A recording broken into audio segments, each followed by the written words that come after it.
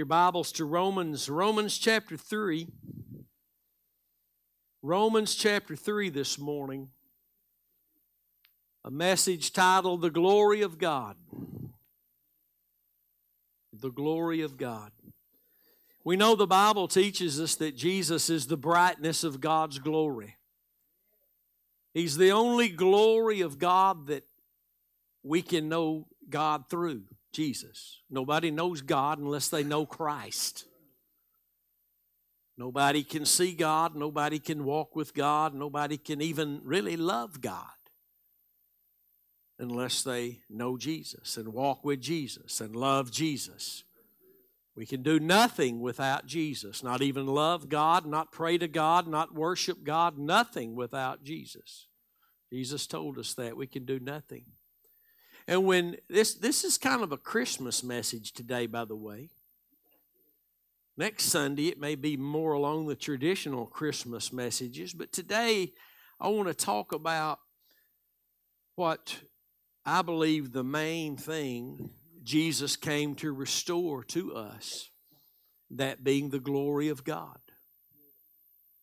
That's what He came to restore to us, was the glory of God. As we see here in the Scripture, let's look at Romans chapter 3, verse 22. It's where we'll begin this morning. And we'll read about 3 or 4 or 5 verses here. And I pray the Lord make this really a simple message today, that it would result in a greater knowledge and experience of the simplicity of Jesus Christ. Because knowing Him and walking with Him is not hard. The way of the transgressor is hard. Christianity is not hard. Christians say it's hard to live the Christian life. No, my friend. God says it's hard to be in the way of a transgressor. Jesus comes to take away the hardness of that way. He takes everything that made our way hard because He took all of our transgressions away. Amen. So the way of Christ is not hard. It's not hard to live for God. Amen. He takes the burdens that we have. Amen. So you need to remember that the next time some Christian tells you it's just hard to live for God. No, it's not. It's not hard to live for God. Too quiet up in here this morning. If the way of the transgressor is hard, then the way of the truth can't be. Amen. If we know that, we'll learn how to endure the hardness that comes. Romans chapter 3, verse 22, even the righteousness of God, which is by faith of Jesus Christ, unto all and upon all them that believe, for there is no difference, because all have sinned and come short of the glory of God. What did we come short of? How did we come short of the glory? Sin.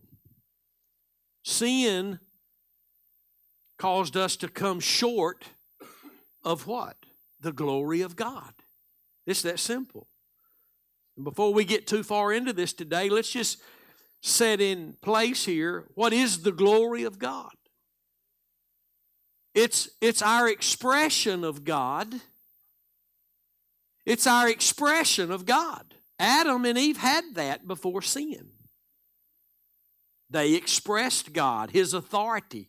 They were created in His likeness, in His image. They expressed Him without flaw. They were the glory of God on the earth. They were the glory of God. They were God's glorious creation. And until when sin came in through their disobedience, they fell short of that glory. They came short. Now they were no longer experiencing the glory. Now they were experiencing the lack of that glory.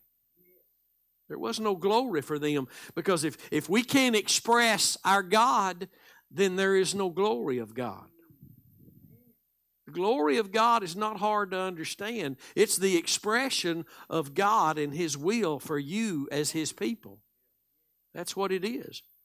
You can plant a rose in a certain time of year, a rose bush, and you'll see it start growing, and it'll have thorns all over it, and it'll start to bloom and blossom, but until it reaches that beautiful place of its glory. And you won't know the glory of a rose bush until you see the beauty of its bloom. So the glory of God is really the expression of God without flaw. Let me say that again. The glory of God is the expression of God without flaw. Adam and Eve had that. They were clothed in that light, in that glory. But when they disobeyed God, sin became the dominator of their lives. And they were then living in a place that was short of that glory. So now let's back up and read verse 22 again before we move on into this. Even because the righteousness of God is what has brought the glory of God. Even the righteousness of God, which is by faith of Jesus Christ. Unto all and upon all. Notice the twofold there. To you and upon you. You know what that means, right? You've been declared by God to be righteous in Christ Jesus, but He's also robed you in His righteousness. Unto all and upon all them that believe, for there is no difference, because all have sinned and come short of the glory of God. Keep reading. Being justified. Now look, the focus here is Calvary. The focus here is the cross, bringing the glory of God back to man. No other avenue is the glory of God restored to man that all men came short of outside of Calvary's cross. Look at verse 24. Being justified freely by His grace means it was a gift, free. You can't work for it. You don't look good enough to get it. You're not pretty enough. Stay out of the mirror. You can't look good enough to get grace. You can't work hard enough to get grace. You hadn't got enough money. If all the money in the world was yours to get grace, it's a free gift. Being justified freely by His grace through the redemption that is in Christ Jesus, whom God has set forth to be a propitiation through faith in His blood to declare His righteousness for the remission of sins that are past through the forbearance of God.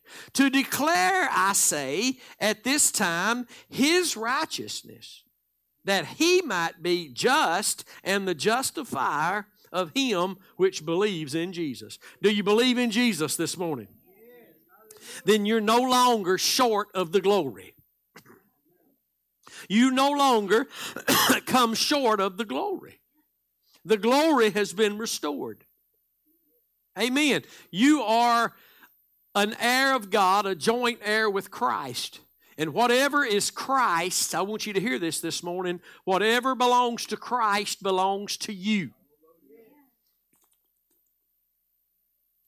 We need to learn that. You're not God. You'll never be God. We're not little gods. We'll never be gods. We weren't created to be God. We were created to be human beings in the likeness and the image of God with His expression. That is what we will be one day in its fullness. Coming soon to a theater near you. Hallelujah. We'll reign with Jesus for 1,000 years from Jerusalem all over this world as kings and priests in glorified bodies, and we'll be dressed in the glory of God. That's what having a glorified body means. That you're now experiencing the glory that you only have now, who is Christ Jesus in you, that hope of glory. Hope means something's coming to manifest what you already have.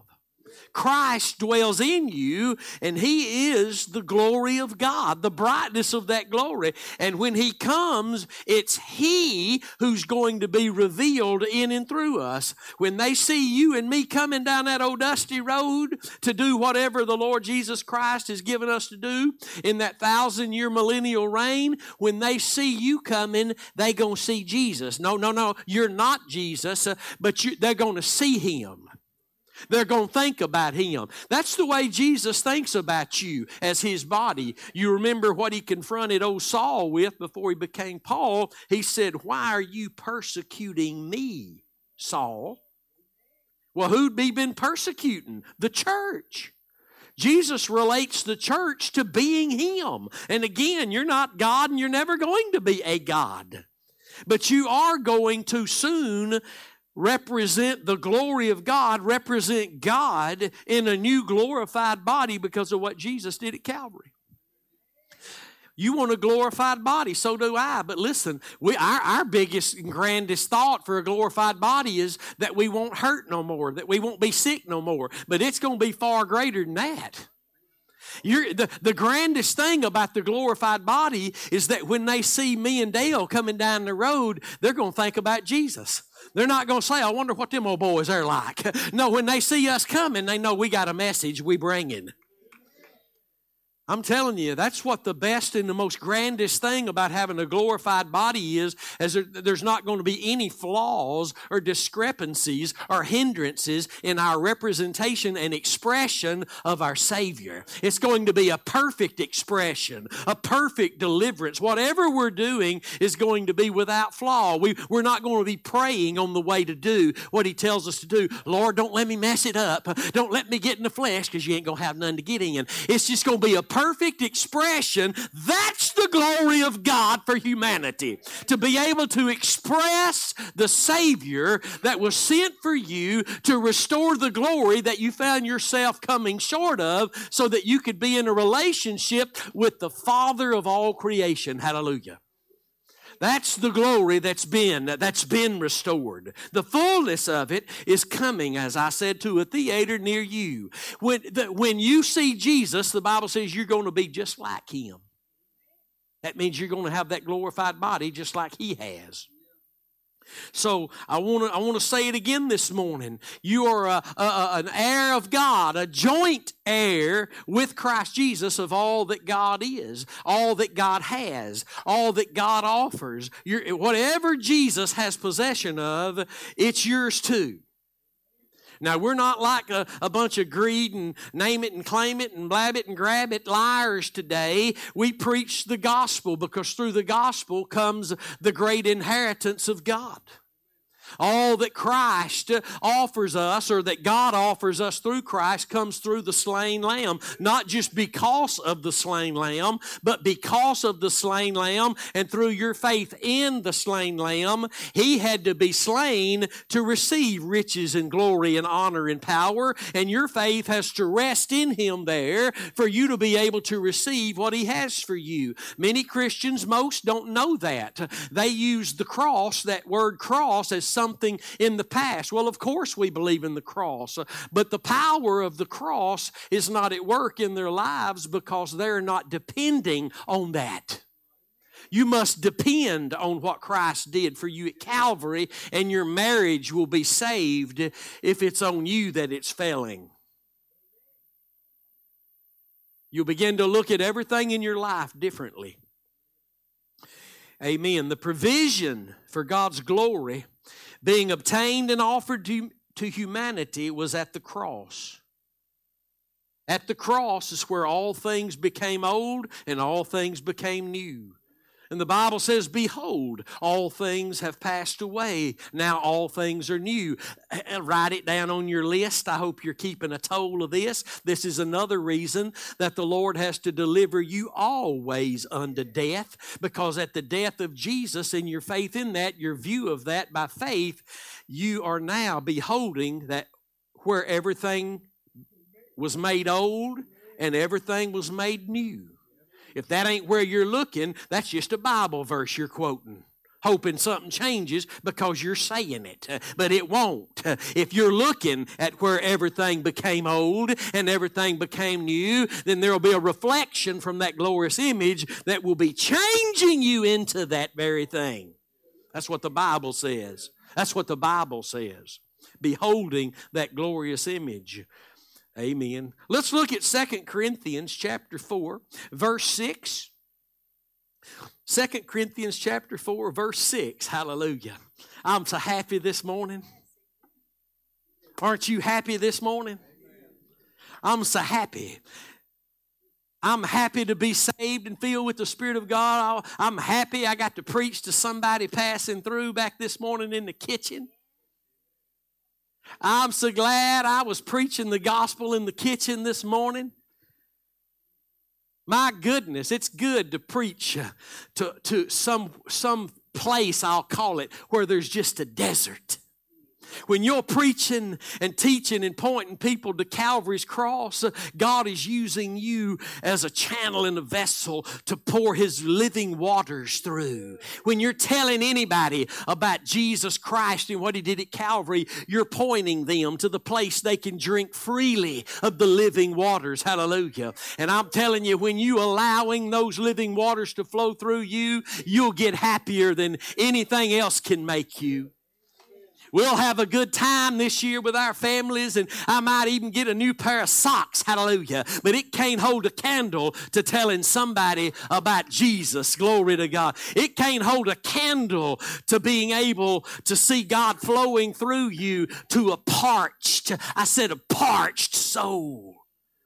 That don't know why they're parched and dry. Don't know why they're not experiencing the glory of God. They're begging for the glory. Show me the glory. Give us the glory. But if they look to where the glory is poured out and manifest, they'd never ask for it again. They just walk in it. Hallelujah. Some things you don't have to ask for. You can just experience in it. You're not asking for God to save you from hell. You're just thanking Him now for saving you from hell.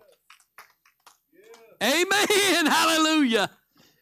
2 Corinthians 4:6. I'm happy.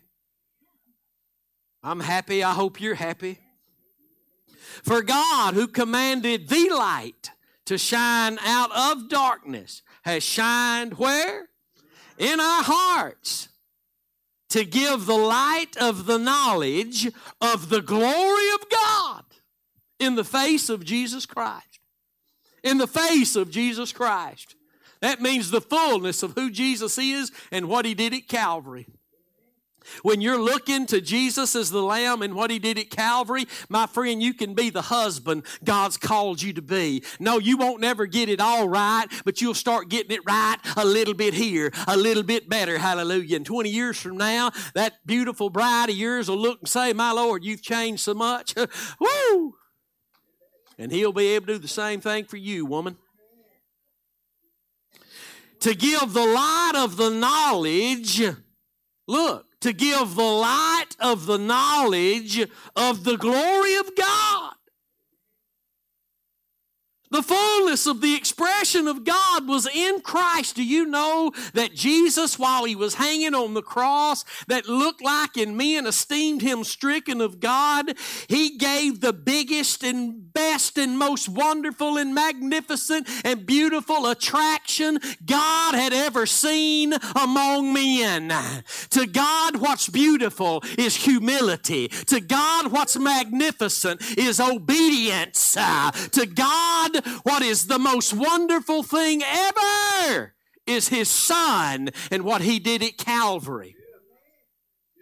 Because that, my friends, was God stamping His glory, glorifying His Son, and His Son glorifying His Father, and the door opening and a light shined from that door onto your heart, and it was shining from the face of Jesus. The face of Jesus only shines from Calvary's cross. The glory of God. You've heard me tell this recently, and I keep trying to get it right. Help me, Lord. But in the Old Testament, and you can find this in Exodus if you're taking notes, Exodus 32 and 33, maybe even some in 34, where Moses asked, Lord, God, show me your glory. And the Lord said, okay, I'm going to show you this thing that you've asked for. I'm going to have to put you in the cleft of the rock, representing Christ being pierced for us. I'll have to put you in the cleft, oh cleft, rock of ages, cleft for me. There's a pierced place on Christ that's waiting for you to accept. You can be saved from your sins, and you can carry with you the expression of the glory of God. He said, I'm going to have to put you in the cleft of the rock. And when I do, then I'll pass by and declare my name to you. See, God's glory is all wrapped up in His name. And everything that God declared to Moses as he passed by that His name consists of, was everything Christ would be and offer through Calvary's cross. All of it. But He told Moses something that day. He said, you'll have to only look at my hinder parts because no man can see my face and live. And I believe the Lord just a few short months ago told me that the reason Moses could only watch his hinder parts, however you say that word, as he passed by, was because he had to watch the Lord on the way to the cross. You can't see my face because the fullness of my face won't be revealed till I get to the cross. And then, when you see my face, you'll surely die, but you'll be born again. Woo! Because you can't see His face and live. But it's better to look upon His face through faith in His Son, the Lord Jesus Christ, where that light of the knowledge of the glory shines from, through faith in His sacrifice, and die with Him and be born again and live with Him, than it is to look upon His face at the great white judgment and die there eternally. You look upon the face of God, you can't live. But thank God, we have seen, the Bible says, the light of the knowledge of the glory of God in the face of Jesus Christ, who is God. I am crucified with Him, yet I live. I died with Him, but I am living in Him.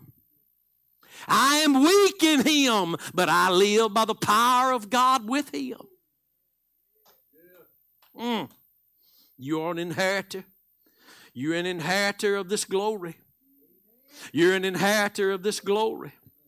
You have the hope of glory living in you right now. His name is Jesus Christ. That hope of glory, Jesus is going to be revealed. That's why the Bible speaks of a coming revelation of Christ. When He comes for us and we see Him, we will see Him in His glorified status, and we will be like Him in that glorified status. And then some few years later, we will come with Him. Millions upon millions. I pray it be that many. Millions upon millions coming with Him, all His saints coming. He'll be riding on a white horse with a vesture dipped in blood. Hallelujah. It was about the blood before the foundation of the world. It's about the blood when He comes riding on that white horse, and everything the new creation has in it for all eternity is based on what one man did on that one tree on that one day. Hallelujah. All of eternity, which is newness of life. Do you know that when the new earth and the new heaven comes, everything will always be new? It will never not be dated. It'll never be dated. It won't be dated. Well, I remember when we first got here. No, that'll never be words out of your mouth. It'll always be like you just got there. The folks who wrote the old song after what is old Amazing Grace, after something like after 10,000 years, still be bright shining like the sun. It'll still be like day one you stepped into glory, because the glory is the glory is the glory. It don't get old. It is the perfect expression of an eternal, merciful, loving, gracious God who's always been who He is now and will always be. But you and I have inherited this glory. We're inheritors of this glory, and He dwells in us now, but He will be revealed one day. That's why the sufferings of this world aren't to be compared with the glory that's about to be revealed in us. In us. My goodness. Let's look at John 17. John 17. And let's look at verse 1 this morning. We'll start there now. Now this is Jesus praying to His Heavenly Father.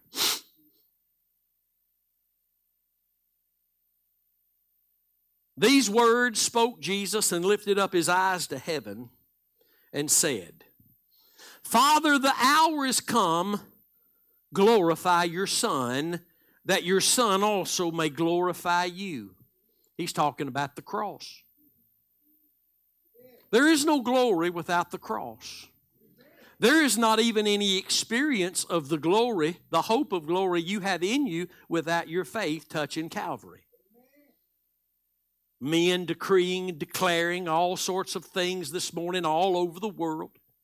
Decreeing and declaring. Listen, it came out in one of my sessions this past week that you and I don't have a right to decree and experience into each other's life. We can't do it. I can't decree the experience of anything into your life. I can decree the gospel. I can decree the righteousness of God that's revealed in the gospel, and if your heart will trust in that truth of the gospel, then the experience of the Holy Spirit will be there. I cannot decree an experience into you, and preachers are getting paid to do it all over the world. I ain't listening to none of them. I don't give them one ear. I don't give them 5 minutes. They cannot decree an experience into your heart. If they could, you wouldn't need faith. The simplicity. Let's read it again. It's too beautiful. These words spoke Jesus and lifted up His eyes to heaven and said, Father, the hour is come. Glorify your Son, that your Son also may glorify you. This lets us know that God was going to have to glorify Jesus through the cross so that Jesus through the cross could glorify His Father. There is no restoration of the glory we've all come short of without the cross. The cross is the restoration of God's glory that we fell short of. But remember what we read in Romans 3, it's through the righteousness of God. That is what has restored this place of glory. Amen. Verse 2. As you have given Him, He's talking about Himself, this is Jesus praying, that your Son also may glorify you as you have given Him power over all flesh, that He should give eternal life to as many as you have given Him. And this is eternal life, that they might know you, the only true God, and Jesus Christ whom you have sent. I have glorified you on the earth. How did He do that? Perfect obedience, complete obedience to the law. He never sinned one time. Jesus said, I never have done anything I didn't see my Father doing. I've never spoken a word I didn't hear my Father saying. And He says this, I always please the Father.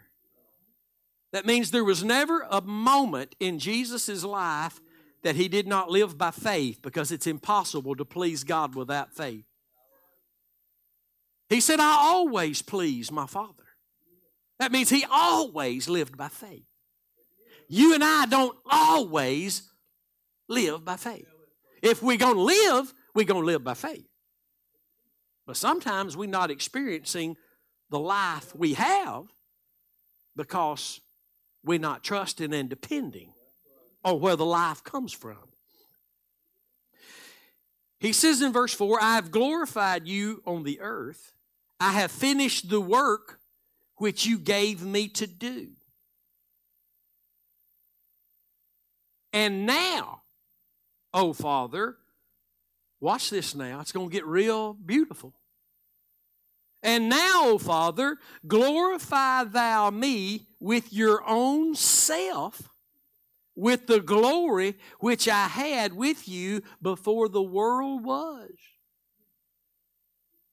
Now, I want you to hear this morning. This will help answer a question maybe you've had.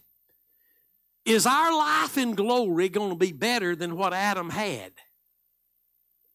Adam didn't have a sin nature. Adam was the perfect expression of God until he sinned. He was expressing the Lord, him and his wife. They were clothed in light, more than likely. Psalms 104 says that's what God's clothed in, and they were in his image, so they must have been clothed in light too. But this, Jesus, we've heard it said for many years now, Jesus, when he came, he didn't lose the possession of his deity, but the expression of it was in heaven.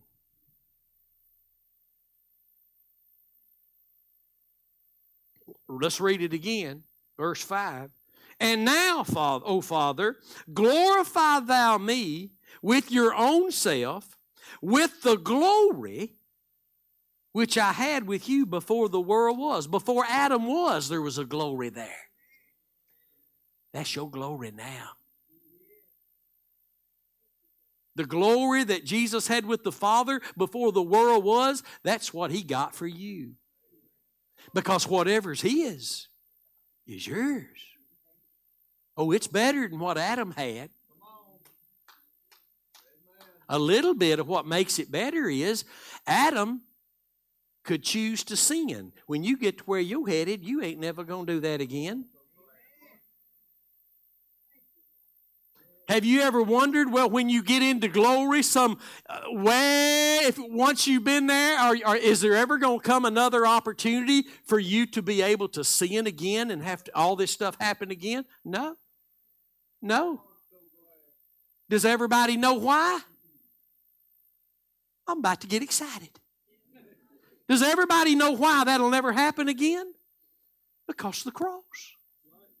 All things have become old, and they've passed away. All things now are new. You're a new creation in Christ. Whatever the new creation is will never perish. Sin makes everything perish that it touches.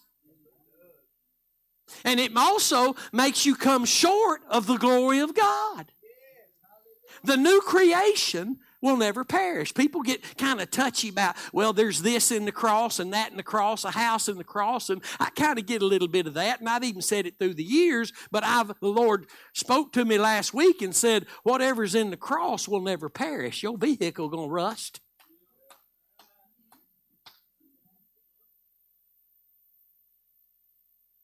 I get the Lord as a blessing God who gives us what we need. But what's in the cross is only a new creation. That's all that's in the cross. My house, I love my little old cottage out there. But it's gonna perish.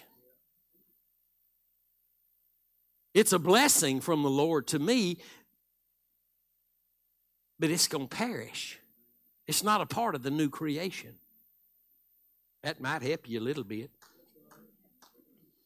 And now, O Father, glorify thou me with thine own self. He's talking about what he's about to do on Calvary's cross. This is where the glory of the Father and the glory of the Son met in the death of Jesus, and you believe that truth and you were immersed into that glorious place. That's why the Bible teaches in 2 Corinthians 3:18 that the veil has been removed from you. Now you can see the light of the knowledge of the glory of God in the face of Jesus, and as you behold that glorious image where the Father's glory touched the glory of the Son, and you became one with them.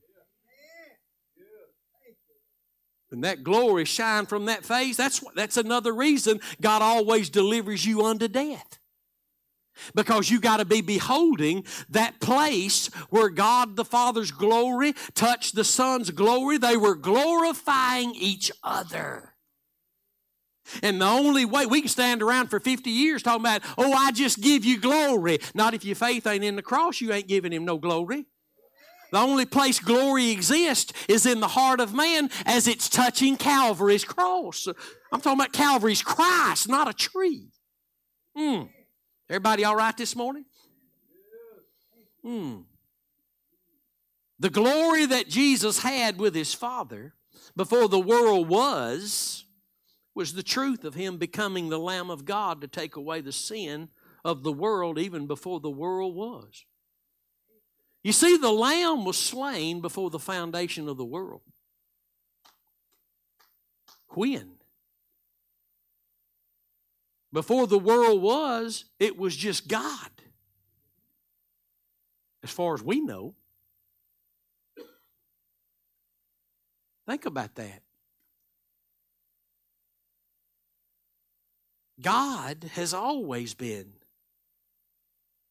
the slain lamb. He's always been the slain lamb. It doesn't say at some point in eternity past, because that's not how God operates. The lamb was slain before the foundation of the world. That is what God being able to deal with and save and touch anywhere among men, it took that before the foundation of the world. It took God being that. God being that. And Jesus is praying, I can't wait to get back to that glory I had with you before the world ever was. And I just want you to go home and think about these things. Get in the Word of God and see that it's a glory that's far more, again, as I earlier said, than just for a glorified body that won't ever be sick again and won't ever hate anybody again. And, all that stuff is going to be grand. But the most precious thing about our glorified bodies is that they're going to be the perfect expression of our God, just like Jesus was, without ever the opportunity to mess it up. Ain't somebody ready for that?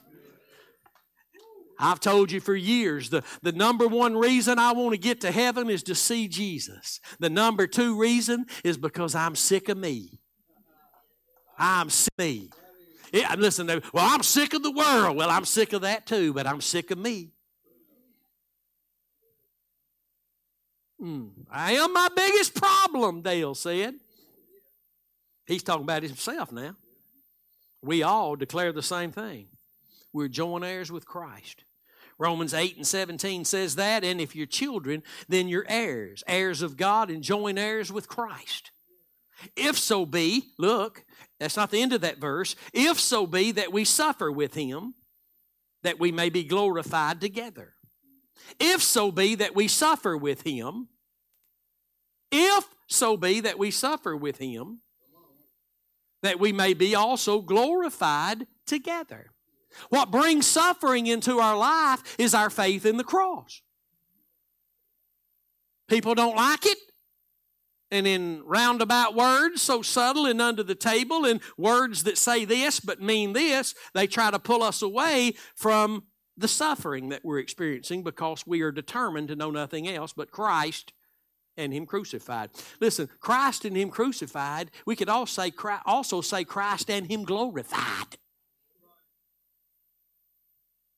Because it all took place in one point, the cross. So back in John 17, verse 6, he says, I've manifested thy name unto the men which you gave me out of the world. Yours they were, and you gave them to me, and they've kept your word. Do you know you were the Father's before you were Jesus? That's what the Bible says. The Father had to give you to Jesus. You know, most preachers, even after they hear me say this, they keep doing it. I don't know what's wrong with them. Flesh. In John 6, at the end of John 6, where the multitudes finally call it quits and go home, it's not because Jesus talked about eating his flesh and drinking his blood. That ain't when they left. They left when he told them all, can't no man come to me lest my Father draw him. That's why they went home, because they didn't believe he was from the Father. That's when they went home. They didn't go home when he said, you don't have any life in you unless you eat my flesh and drink my blood. They were still sticking around. But when he said, can't no man come to me lest my Father draw you, they went to the house. That was over. Because they did not believe, as I said, that he was from the Father. They wanted the provision he could give them here on the earth, but they didn't believe he was from the Father. And therefore it resulted in crucify him.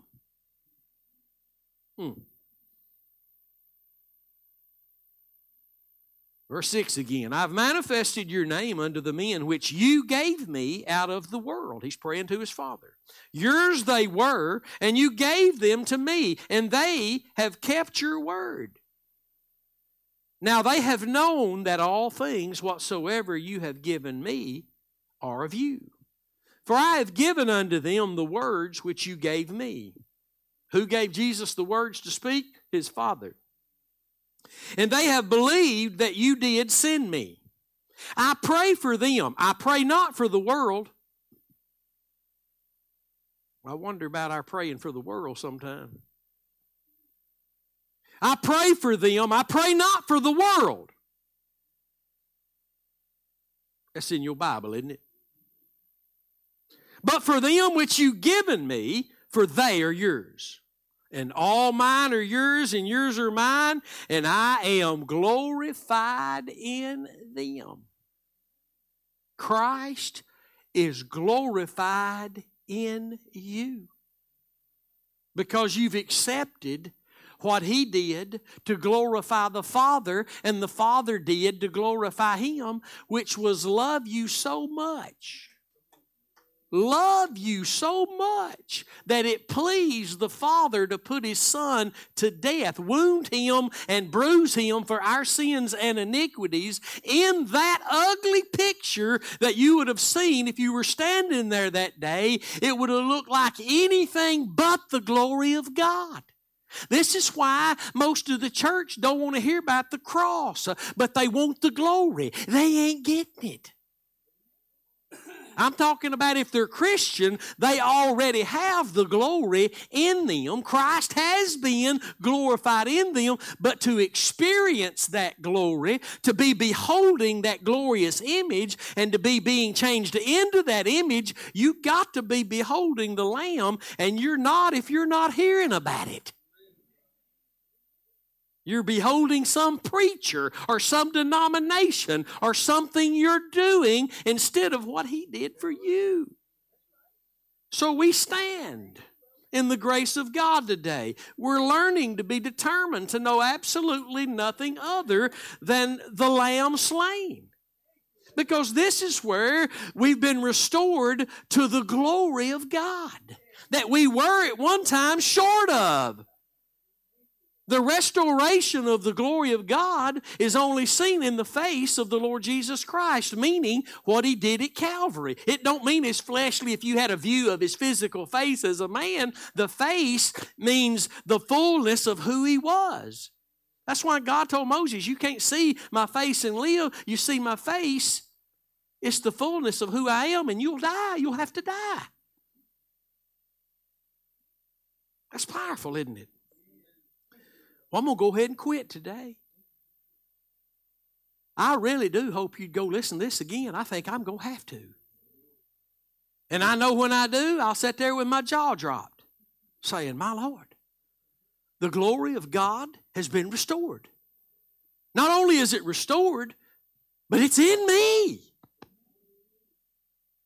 Listen, we're not called to strive and beg for the glory. We're called to strive together for the faith of the gospel, because that's what gives us the experience of the glory we already have in Christ. We're not called to beg God for the glory. He took care of that begging problem 2,000 years ago. We're called to strive, to be found striving together for the faith of the gospel, because that's where the glory was restored. That's where the God gives us. He delivers us up.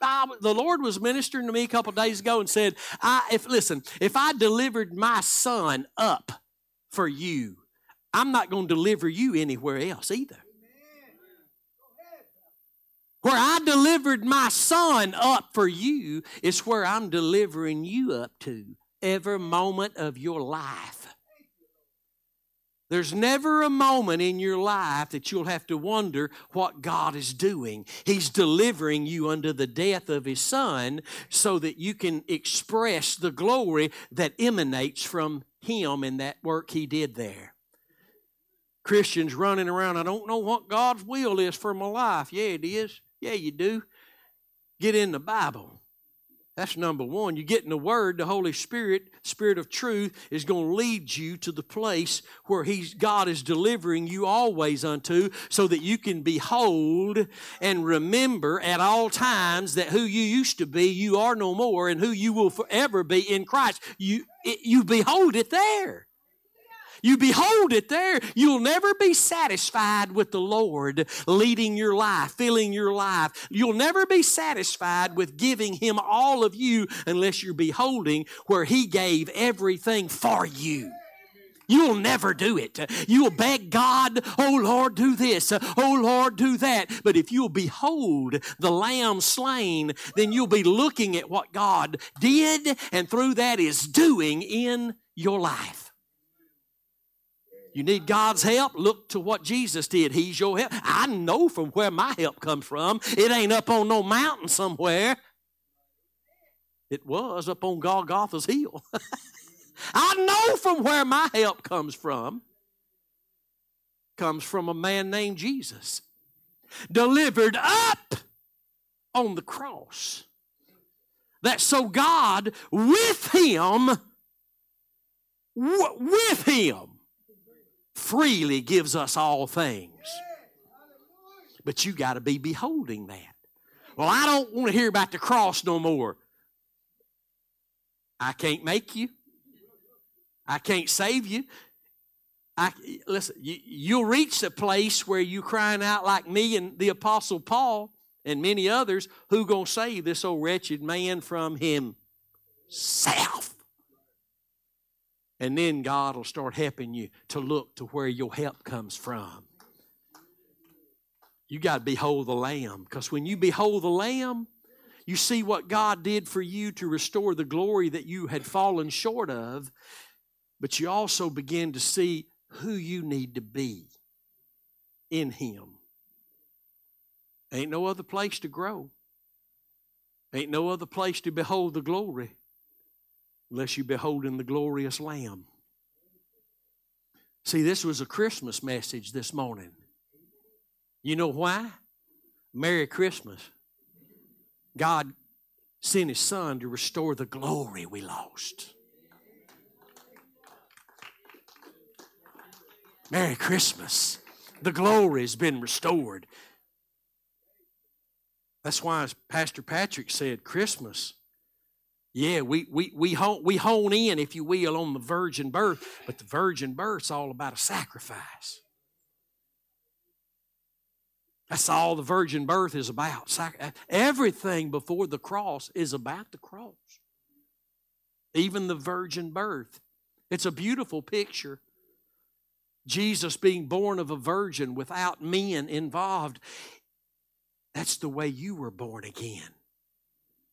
Without men involved. See, He's even the perfect expression of what it means to be born without the hands of men. That's powerful, isn't it? So can I end this service by saying, Merry Christmas? The Bible says in the book of Psalms that God has crowned our year with goodness and has dropped abundance. The Bible calls it fatness in His path for us. We've experienced that goodness and abundance this year. Through the good, through the bad, and through all the ugly, we still standing. We still standing, and we still beholding the glorious image that God gave us to look at moment by moment. Every moment of your life. Worthy is the Lamb. Jesus Christ, the Son of God, the Son of Man, the Lamb of God. He's the one we sang about all morning. He's the one we sing about every time we get together. He's the one we preach and teach. He's the one we point to. He's the answer, not just for the season. He's the answer for every moment. Or you don't have one that's going to work for you. Amen? Do you know I love you? Everybody say, I love Brother Curtis. Hallelujah. I'm glad we love each other. I heard a preacher say one time, if you know I love you, and I know you love me, we'll be together till the rapture. Unless the Lord moves us in ministerial ways. Amen. That love of God is really the root of what restored the glory of God to humanity. But it took the cross. It took the love of the Father loving His Son and loving us. And it took the love of the Son for the Father to provide that glory to be restored for us. But it also, listen, I've said it, I'm going to close with this. The Father loves us so much that He gave His only begotten Son. The Son, Jesus Christ, loves us so much that He came and gave Himself for us. And the Holy Spirit loves us so much that He only delivers us unto that place so that we can behold that glorious image, that love, mercy, and grace. Everything that Lamb provided is yours, as much of it as you desire. Amen? Would you stand with me?